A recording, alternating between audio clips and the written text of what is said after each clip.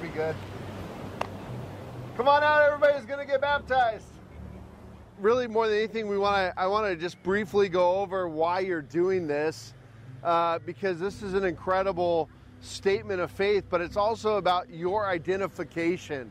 I've shared before in church that baptism is more about identification than the aspect of the water. And the idea is that you're being identified with Jesus Christ in his death. Romans chapter 6, verse 3 says, "Do you not know that all of us who have been baptized into Christ Jesus were baptized into his death?" And of course, Paul states this as a question, like, this is obvious. It's kind of a rhetorical question. That's why we've been identified with Jesus in his death. "We are buried, therefore, with him by baptism into death, in order that just as Christ was raised from the dead by the glory of the Father, we too might walk in newness of life." And so the symbol of going under the water is dying to self, dying to the world, dying to the sinful nature. And the symbol of coming up out of the water is raised to life with Christ, raised to walk with him. And certainly we know that over time we will stumble. It's not some magical experience that's happening, but it's a commitment from you to God that you want to be identified with Christ and walk with him and have fellowship with him. And of course, it's also a public statement to all those who are watching in the church that, hey, I'm identified with Christ. It's no longer just me living in the flesh. I'm with Jesus. Now, I know some of you guys have walked for a long time with Christ and are now getting baptized. And of course, we recognize that, your faith. And I want to also say this to you, that if you have walked with Christ for some time and you've waited to be baptized, I'm so glad you made the decision to get baptized, because it really shows that you want to be obedient to him. And because of the fact he commanded it, that we should be baptized. So we'll dip you under the water and we'll bring you back up. Now, what do I want you thinking about? I don't want you thinking about the waves. I don't want you thinking about the water. I don't want you thinking about me. I want you thinking about what Jesus has done for you, that the promise of life, freedom from sin, freedom from the old nature, and you come up out of that water, just hallelujah. Praise God. He's done this work for you, and that's why you've been out there in the first place, okay?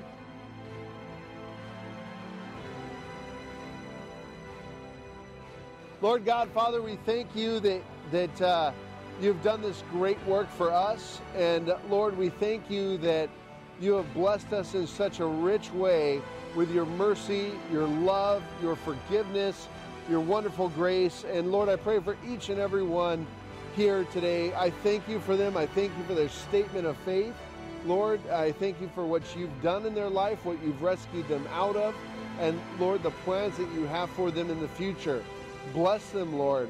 Bless this time, and may we all bring glory to you that you saved such sinners as us and reconciled us to yourself. In Jesus' name we pray. Amen. Do you love the Lord Jesus? Do you know what he did for you? He died for you? Yeah, okay. We're going to dedicate you to the Lord, okay? We're going to ask God's blessing on your life. But that also comes with your dad committing to raise you in the way of the Lord, okay? Okay, so do you agree to that? Okay.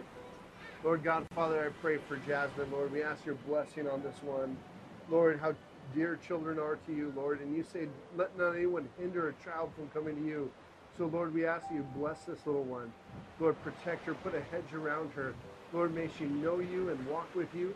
Lord, may you bless the household that she's in as they commit to raising her in a way that is godly and that leads to you. And Lord, we as a church also commit that we'll bless her, that we'll teach her your word. And we thank you, dear God, for her. And we pray all this in Jesus' name. Amen. Heavenly Father, Lord, we thank you for this evening. We thank you for bringing us together. And Lord, how blessed we are that we can come together in fellowship in the morning, and we can come together in fellowship in the evening. And we have such a wonderful, I'm just so blessed by this fellowship. And I thank you, Lord God. And now we pray as we enter into your word that you might teach us and instruct us. May we find great treasures here and go deep in your word. And Lord, may you encourage our hearts and teach us. Lord, let not one of us leave here the same way we came in. But as we interact with you, we want to be changed. So we pray all this in Jesus' name. Amen. Last week, Jesus said, we're in Luke chapter 9, and I want to refresh your memory a little bit. Last week, Jesus sent out the 12, and he called them also apostles with that. He fed the 5,000.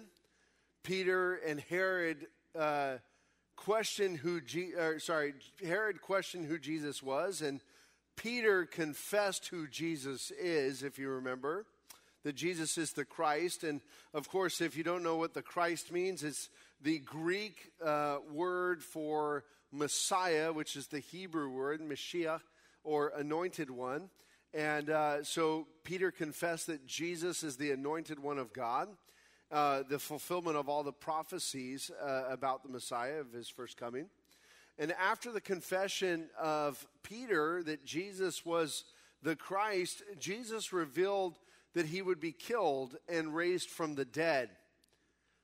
He said in Luke 9:22, the Son of Man must suffer many things and be rejected by the elders and chief priests and scribes and be killed on the third day, be raised. And so he shared that with the disciples. Now, while they were up in Caesarea Philippi, this is the general area where Peter made this confession of Christ. And I showed you this footage last week of Caesarea Philippi. I just want to remind you of it here. This drone footage. We might have it. Just go ahead and play it whenever you're ready. And while he was up there, there we go.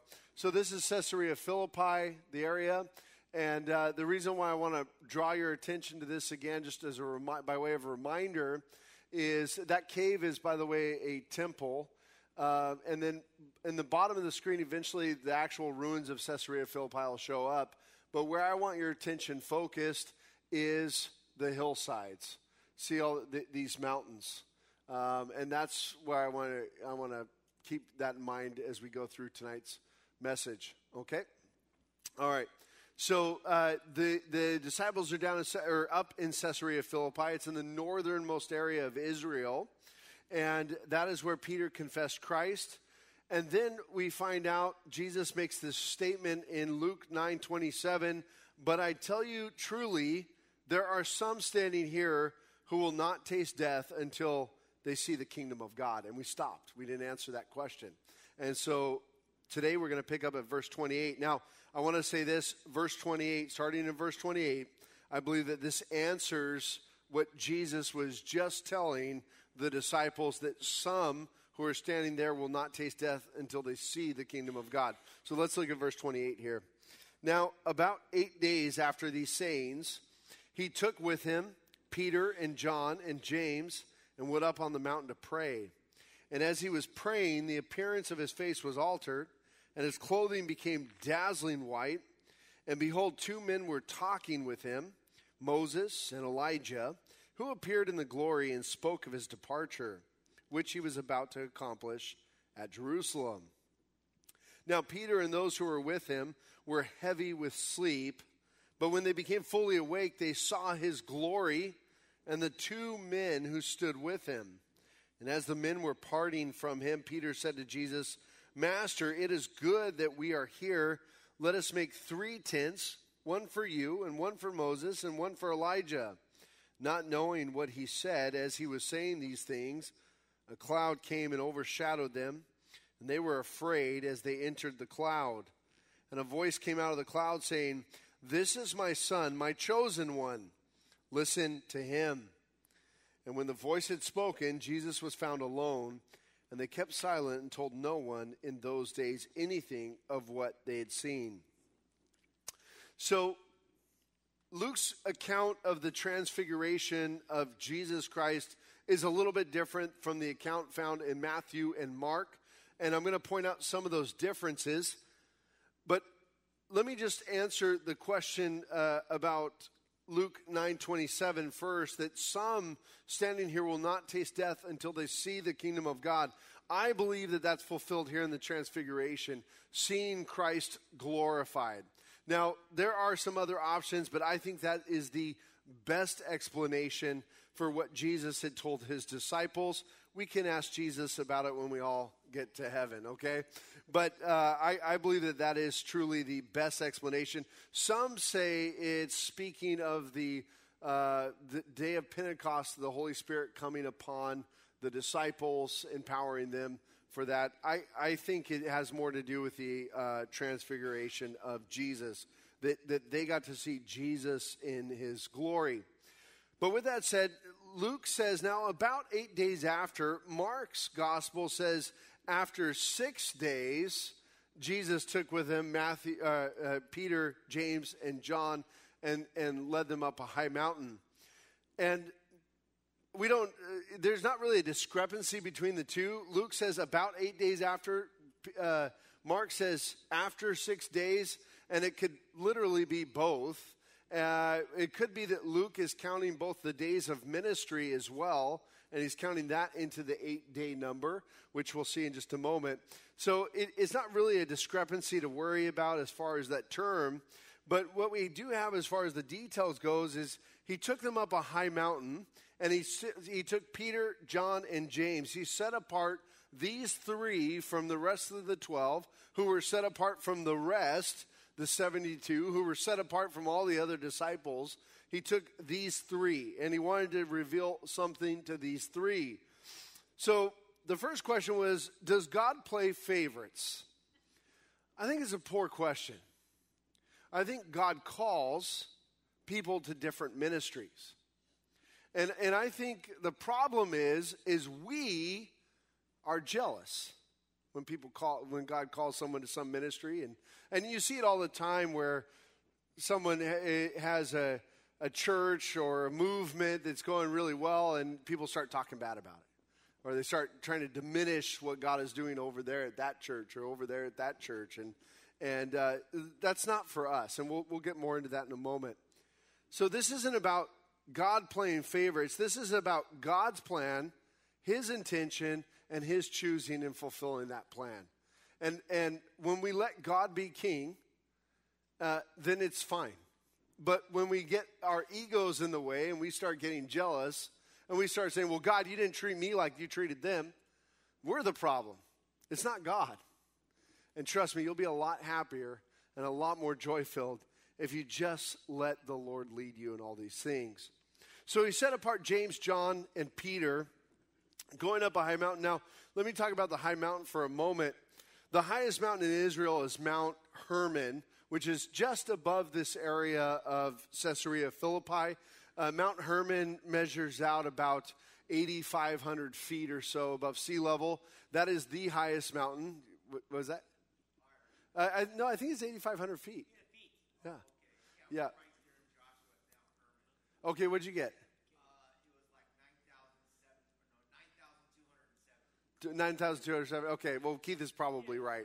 I just did quick math, so I'm going to give it to Keith. 9,270? All right, so you guys can get on the Google machine and figure that out later. But Mount Hermon actually has snow on it. It gets pretty high. That is the highest mountain in Israel, but that's not what the text say. The text doesn't say Jesus led them up the highest mountain in Israel. It just says a high mountain.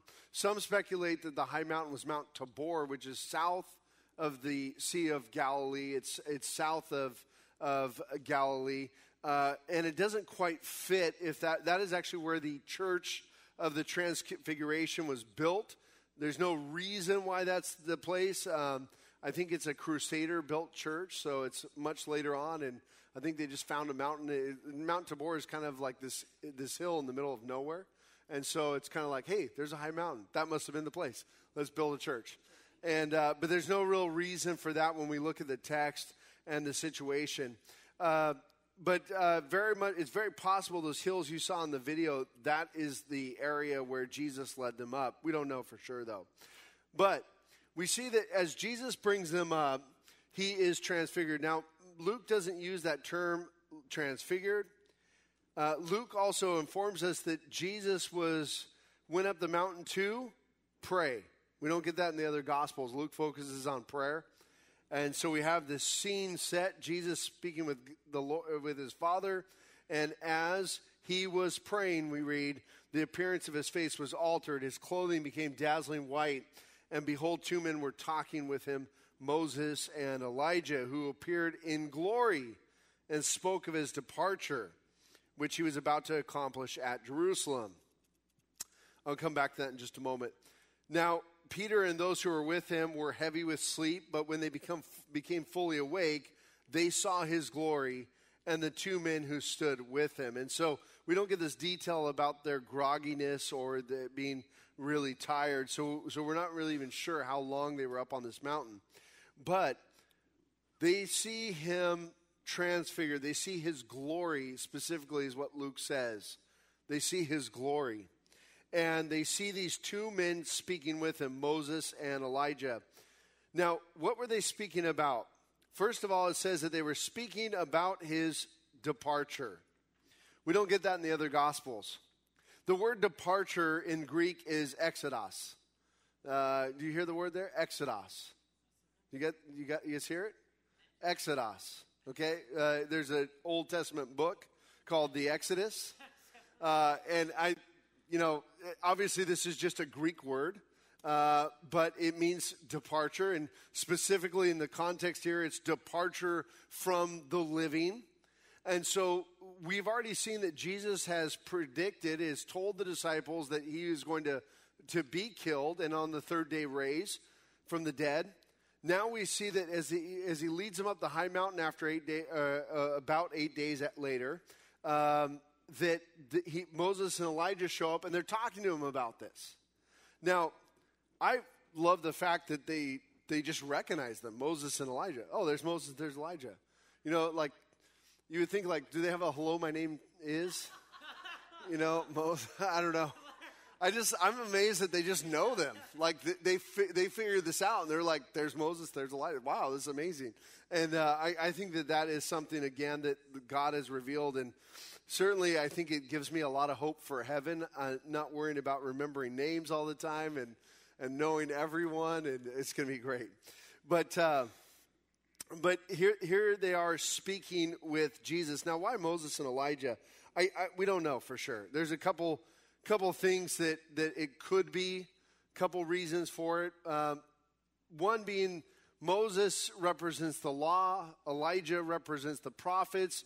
In a way, it would be like for us as Americans, when you pick two presidents to represent America, you'd say George Washington and Abraham Lincoln. Well, I know they're trying to change that nowadays, but most of us would all say the two greatest presidents in America. We would say George Washington, Abraham Lincoln, and some would boast that they were the greatest president.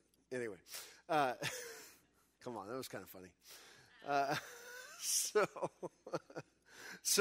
But we would all kind of just recognize that they are really presidents that represent America and American ideals and those sorts of things. But here Moses and Elijah show up representing the law and the prophets, and it's really the sum of Old Testament revelation. They came to meet with Jesus on that Mount of Transfiguration. And so that's one possibility, that just the representation. And I think about this. The law and the prophets all lead to the Messiah. They all point to the Messiah. And it's all about God's redemptive work and plan for mankind, bringing glory to God. We say that all history is his story. So I think it makes sense that Moses and Elijah would be there speaking to Jesus. Another possibility is both Moses and Elijah have some strange circumstances surrounding their passings. Moses he died before entering into the promised land, but we read this really strange verse in Jude, verse 9. It says, but when the archangel Michael, contending with the devil, was disputing about the body of Moses, he did not presume to pronounce a blasphemous judgment, but said, the Lord rebuke you. Now, if you're reading that going, wait, what was that? Why is the archangel Michael disputing with the devil about the body of Moses? I have just as many questions. We don't know. And I love that when the Bible does this, it just drops this fact on you. And you're like, wait, that's all I get? I don't get any context to the fact. I don't get the why. Nope, we get to wait. But that's a strange circumstance surrounding the passing of Moses. And of course, Elijah has an even stranger circumstance. In 2 Kings 2, verse 11, we read, "And as they still went on and talked," this is Elijah and Elisha, "behold, chariots of fire and horses of fire separated the two of them. And Elijah went up by a whirlwind into heaven." And we see this very strange circumstance. These chariots of fire and horses of fire and a whirlwind receiving Elijah up into heaven. So that could be also a part of why these two were chosen. I don't know. Last thing I want to draw your attention to is Revelation chapter 11. And we don't have time tonight to read through the whole passage because I won't finish. But if you go to Revelation chapter 11, verses 3 through 13, we read about two prophets that are coming during the Great Tribulation, and they're given authority to prophesy and to Israel specifically about the Messiah. And so we see that coming in, and some speculate that these two prophets are representative of Moses and Elijah. I don't know. We'll find out.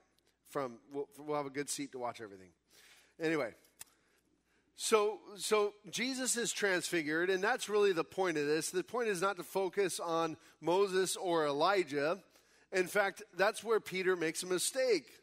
Peter says, "Oh, it's good to be here. This is good. Good that we're here. I'm so blessed to be here, God. Tell you what, let me build 3 tents." Now, I love how gracious God is in our stupidity and our ignorance.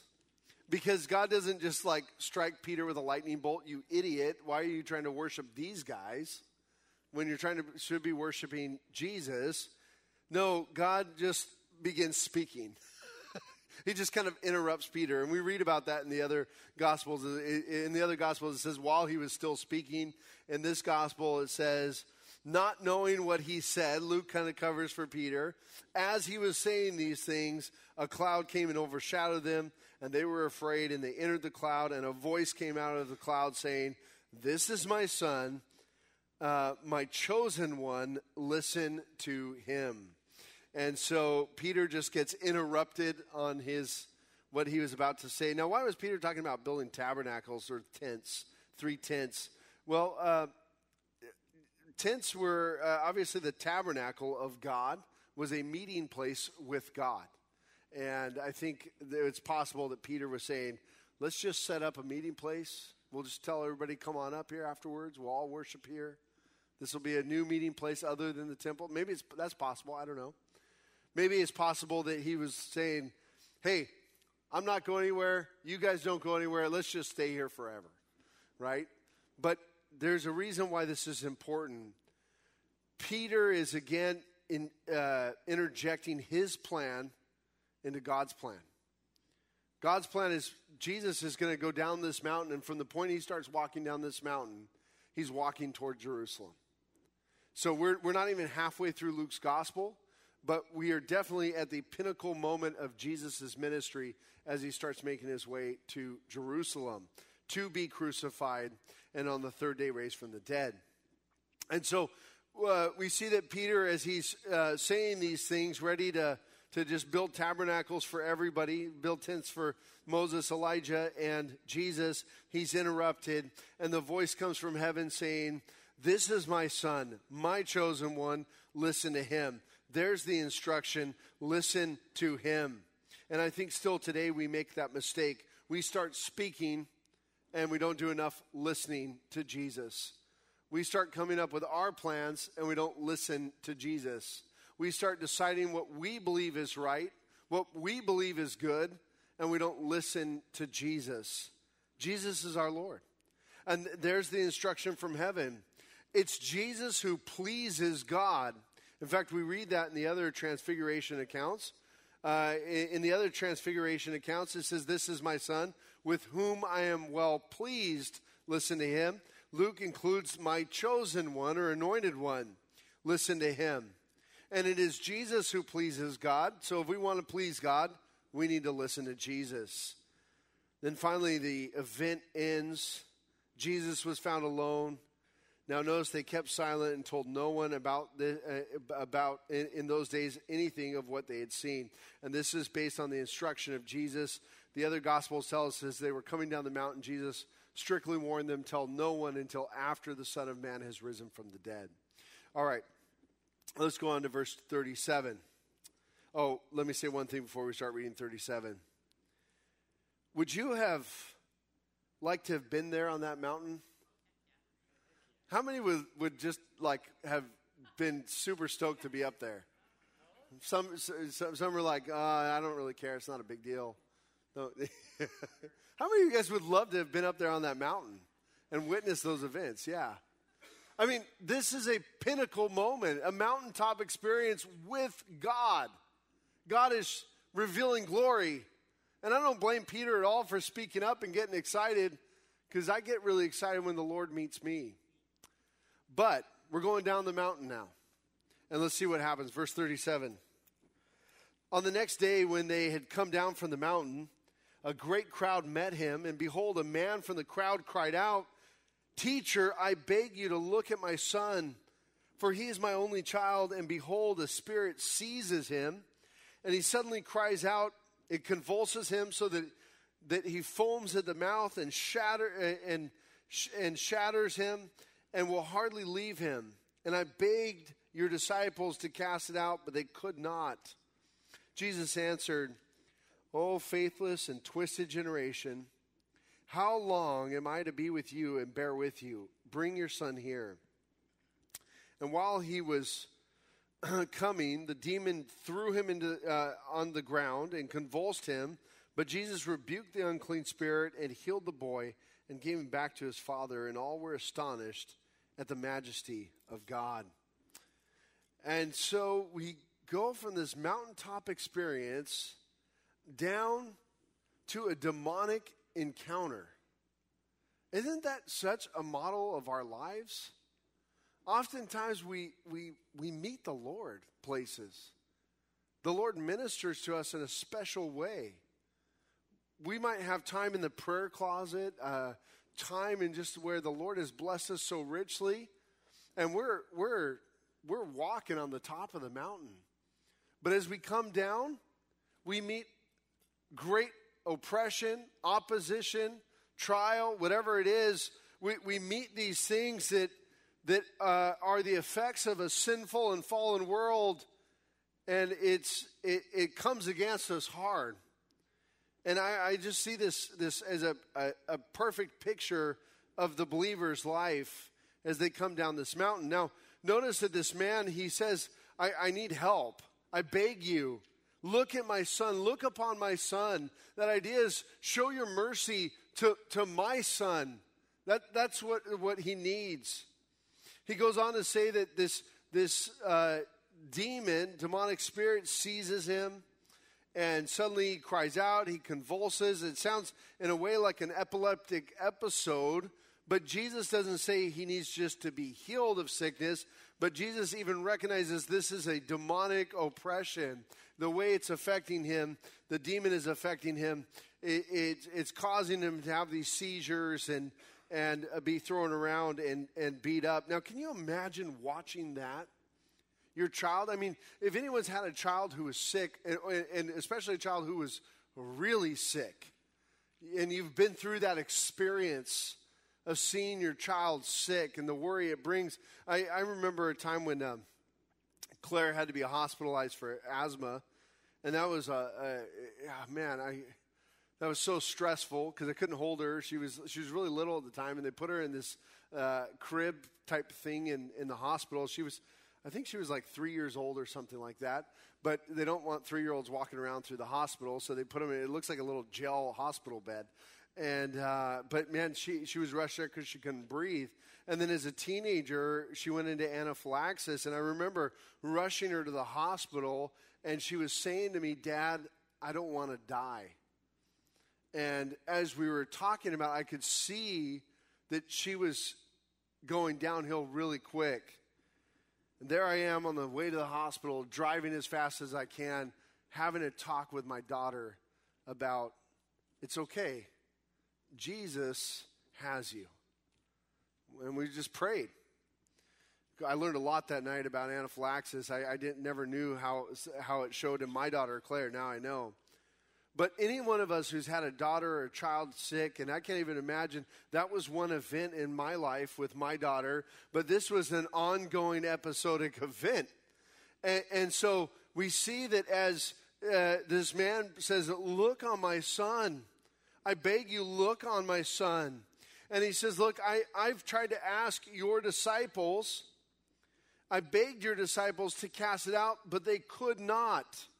Now look at Jesus' answer here. O faithless and twisted generation, how long am I to be with you and bear with you? Bring your son here.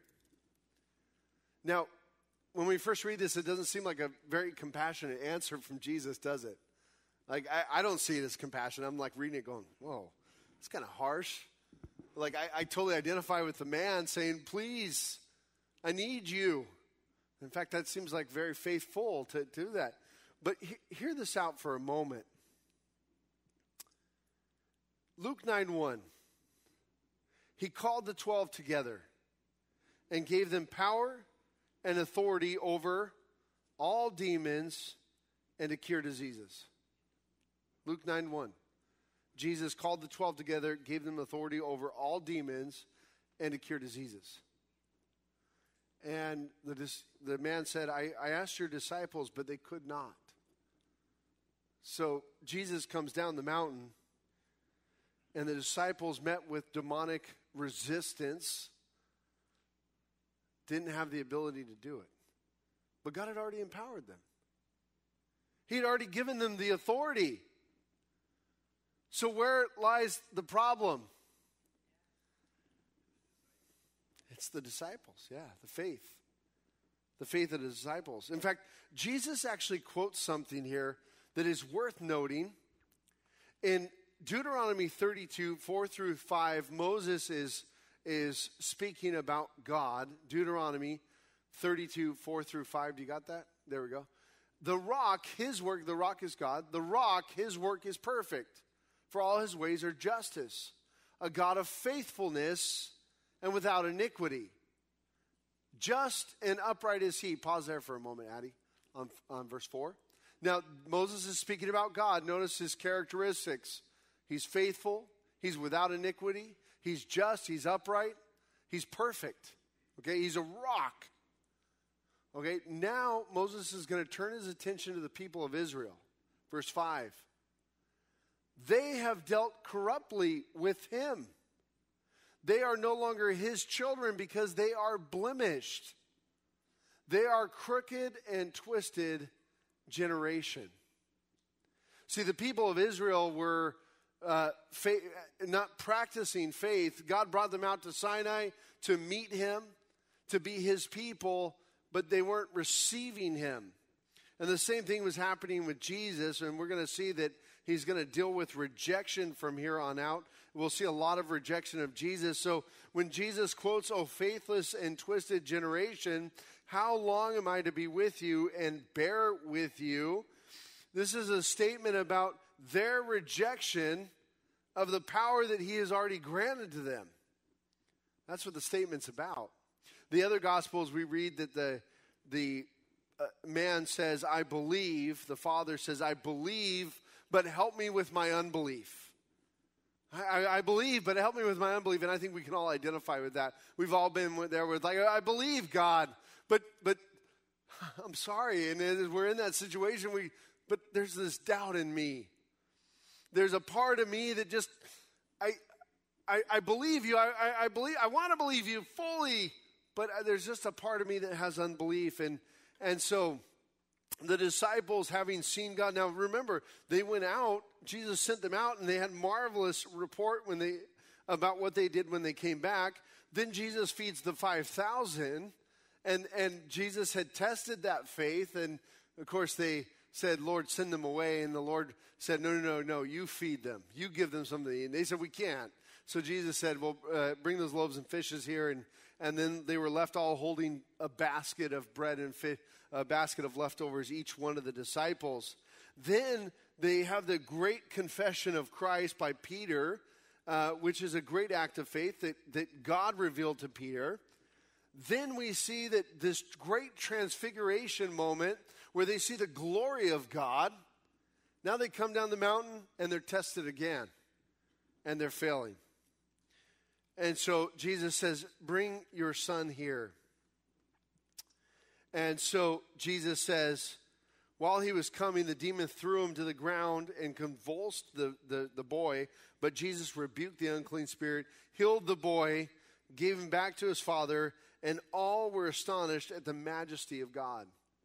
I don't think Jesus, with Jesus' statement, he had no intention of making the boy suffer. In fact, he came to set free the captives, and that's exactly what he did for the boy. But he certainly had an intention to challenge the disciples about their faith. And friends, I got to say this about faith. Faith is something practiced and exercised. It's not something that's easy. Faith in God is believing the calling of God, the promises of God, and responding with an attitude of dependence. And that's hard. That's difficult times. But it's something that we need to practice. And so did the disciples. So we go on from there. Toward the latter part of verse 43, it says, but while they were all marveling at everything he was doing, Jesus said to his disciples, let these words sink into your ears. The Son of Man is about to be delivered into the hands of men. That's the second time now he tells them about his death. Of course, they also saw that Moses and Elijah were talking to him about his death. Verse 45, but they did not understand the saying, and it was concealed from them, so that they might not perceive it. And they were afraid to ask him about this saying. And there they are, afraid again. Verse 46, an argument among them as to which of them was the greatest. Now understand this. We see a whole lot of failure in this chapter. Okay, we saw 3 get invited up to the top of a mountain. Because 3 got invited, but there was a whole lot of failure. They're saying, hey, who do you think is the best among us? Who's the greatest? You gotta just imagine that Jesus is going, come on, guys. Really? But he's so gracious with us. So he takes the opportunity to teach. Jesus, knowing the reasoning of their hearts, took a child and put him by his side and said to them, whoever receives this child in my name receives me. And whoever receives me receives him who sent me. For he who is least among you also is the one who is great. There's a childlike faith there, but also just the idea is that you are giving importance to the least. You're giving priority and position to the least. Servant leadership in the kingdom of God. Whoever receives him who sent me, whoever receives the child in my name receives me. And whoever receives me receives him who sent me. For he who is least among you all is the one who is great. So, verse 46, John answered, Master, we saw someone casting out demons in your name, and we tried to stop him because he does not follow with us. But Jesus said to him, do not stop him, for the one who is not against you is for you. And, Luke doesn't tell us how immediate after the fact that this statement by John is, but I kind of tend to think that as Jesus is teaching about this child, John pipes up and goes, oh, hey, but I tried to do this for you guys. Speaking of not receiving people or not, we saw someone casting out a demon in your name. And the question is, who is actually opposing the work of God? See, the disciples start to think that they are the chosen people, and obviously they've been chosen for ministry, but they are the ones who have been given this authority and nobody else gets it. Only us. Okay, they're the ones who didn't have the faith to set the boy free from this demon, yet they come across this man who's not one of the 12 and is trying to cast out demons in Christ's name. And they go, hey, you're not allowed to do that, buddy. Well, who told you could do that? That man is doing the very thing that the disciples wouldn't do. He's trying to exercise faith. Doing it in Jesus' name. Now, I think this also goes for sometimes we attack the church or we attack people that are proclaiming Jesus more than we ought. I'll tell you that much. A lot of times the church is really critical of things that are bringing attention or glory to Jesus because it's not done in the perfect setting, the perfect way. The movie Jesus Revolution came out, and I heard all sorts of criticisms about it. And first I was like, well, it's a movie, okay? So I don't know who goes to a movie to learn the Bible, but because that's not the way you're going to learn the Bible. But nonetheless, let me tell you what I think about the movie The Jesus Revolution. My daughter went to see it. She was moved to tears. She went and invited all of her friends to go back the next day to see the movie. Then she went again a third time, and then she went again a fourth time. So as far as I'm concerned, there was something about that movie that really provoked faith in my daughter to bring friends to hear about Jesus. I'm going to go with it. I'm happy about it. People get critical of the Harvest Crusades. Well, that's a false form of worship. That's just entertainment. It's just candy for people. It's not the real meat and potatoes. Listen, friends, I'm so excited that there's a giant event that's proclaiming Jesus Christ as Lord and Savior. Yeah, I know that Greg's not going to get into the Greek wording of this or that, and he's not going to get deep into the Bible, but you know what he is going to do is he's going to proclaim Jesus. And I'll tell you this about the Harvest Crusade, and I've seen this in Africa, I've seen this many places, when the Spirit of God is moving, when the Spirit of God has anointed something to call people to repentance, you can basically say, hey, want to accept Jesus? And everybody goes, yes. And they come. And I really believe that Greg could get up there and say, Jesus died for you, believe in Jesus, and he would have people swarming the floor because there's an anointing over that place. So I think that this passage really teaches us to be careful about being critical about those who are doing works in the name of Jesus and not criticizing all these things. Certainly we have to watch out for false teachers and false prophets who would lead people astray, but this one who is in casting out demons in Jesus' name was not doing that very thing. And so Jesus says, do not stop him, for the one who is not against you is for you. Verse 51. Hold on, I got to make sure I got this. Yeah. Okay, verse 51, this is the beginning of all the rejection of Jesus. When the days drew near for him to be taken up, he set his face to go to Jerusalem, and he sent messengers ahead of him who went and entered a village of the Samaritans to make preparations for him. But the people did not receive him because his face was set toward Jerusalem. And when his disciples James and John saw it, they said, Lord, do you want us to tell fire to come down from heaven and consume them? But he turned and rebuked them, and they went onto another village. I love this. The sons of thunder, James and John, as the other gospel reveals about them.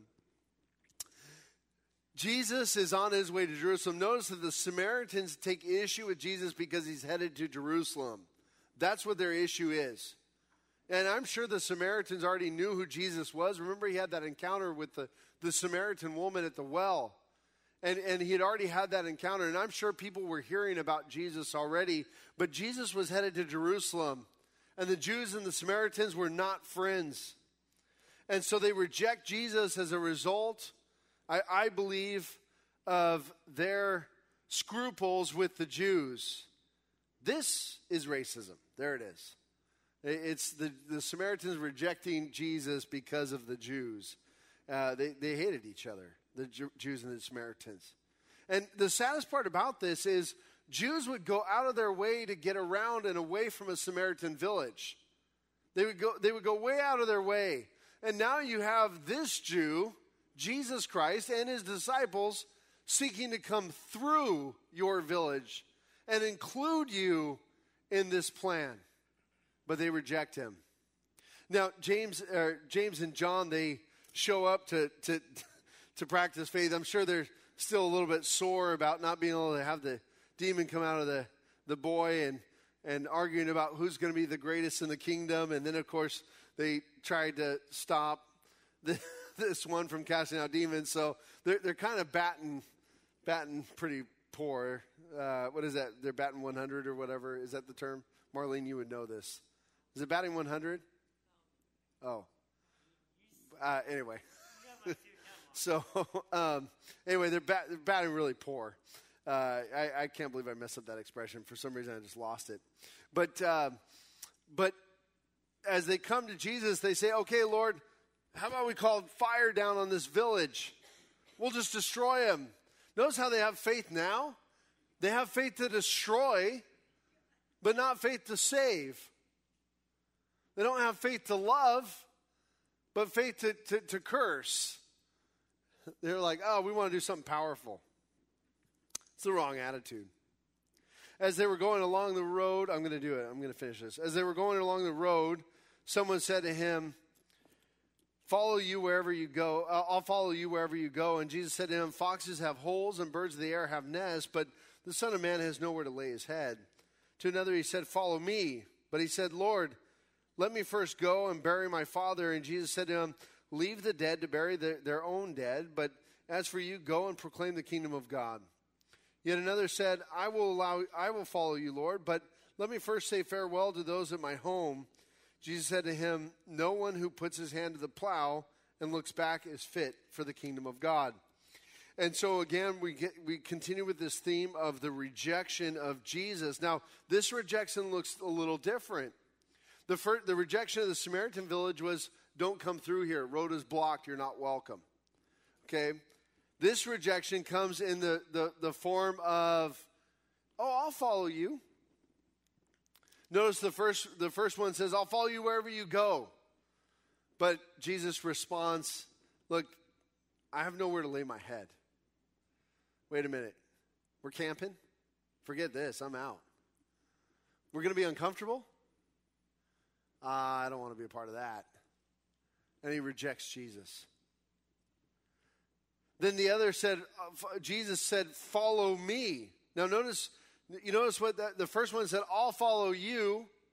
And then when he found out what it was going to take of him, he says, I don't want to do it. Now Jesus actually calls someone, you follow me. And that man says, well, first let me go bury my father. Now, there's a problem with this because if his father was already dead, he would be well under the process of doing this. And so it's very possible he could be saying, well, let me wait for my inheritance. Let me get my affairs in order. Or it's possible he's saying, my dad is sick or almost dead. Whenever I read this, I think of that Monty Python when they're going through the town saying, bring out your dad. And he said, I'm not dead yet, the old man. And he said, well, you will be soon. Just get on the cart, with all the dead people. I always think of that. I don't know why. I probably shouldn't have done that because now I distracted you all. So, yeah, sorry. But anyway, so here he says, let me first bury my father. Now notice the priority of the kingdom of God, and that's what the issue here is. Leave the dead to bury the dead. Do you get the wordplay there? Leave the dead to bury the dead. Look, if you're going to be spiritually dead, stay and bury the dead. But if you're going to be spiritually alive, you come follow me and make me a priority in your life. That's the wordplay there. But as for you, go and proclaim the kingdom of God. Put this as a priority to you. And there again is Jesus' graciousness. Verse 61, yet another said, now we have a person coming to Jesus again saying, I will follow you, Lord. But let me first say farewell to those at my home. Jesus said to him, no one who puts his hand to the plow and looks back is fit for the kingdom of God. And this Jesus' response is revealing to the intent of their hearts. Remember earlier in the chapter we read that Jesus knowing their hearts, when they were arguing about who's the greatest in the kingdom, Jesus understood their hearts. He understood the intent. And so each response reveals these people's heart that when they say, I will follow you, there's a little bit of disingenuousness in them. That they're not really ready to follow. And so this man says, well, let me first go do this. Let me first go say farewell. And the idea is if Jesus calls, don't put it off till tomorrow. Don't put it off for the next day. Don't put it off for some time later. You follow. You follow Jesus.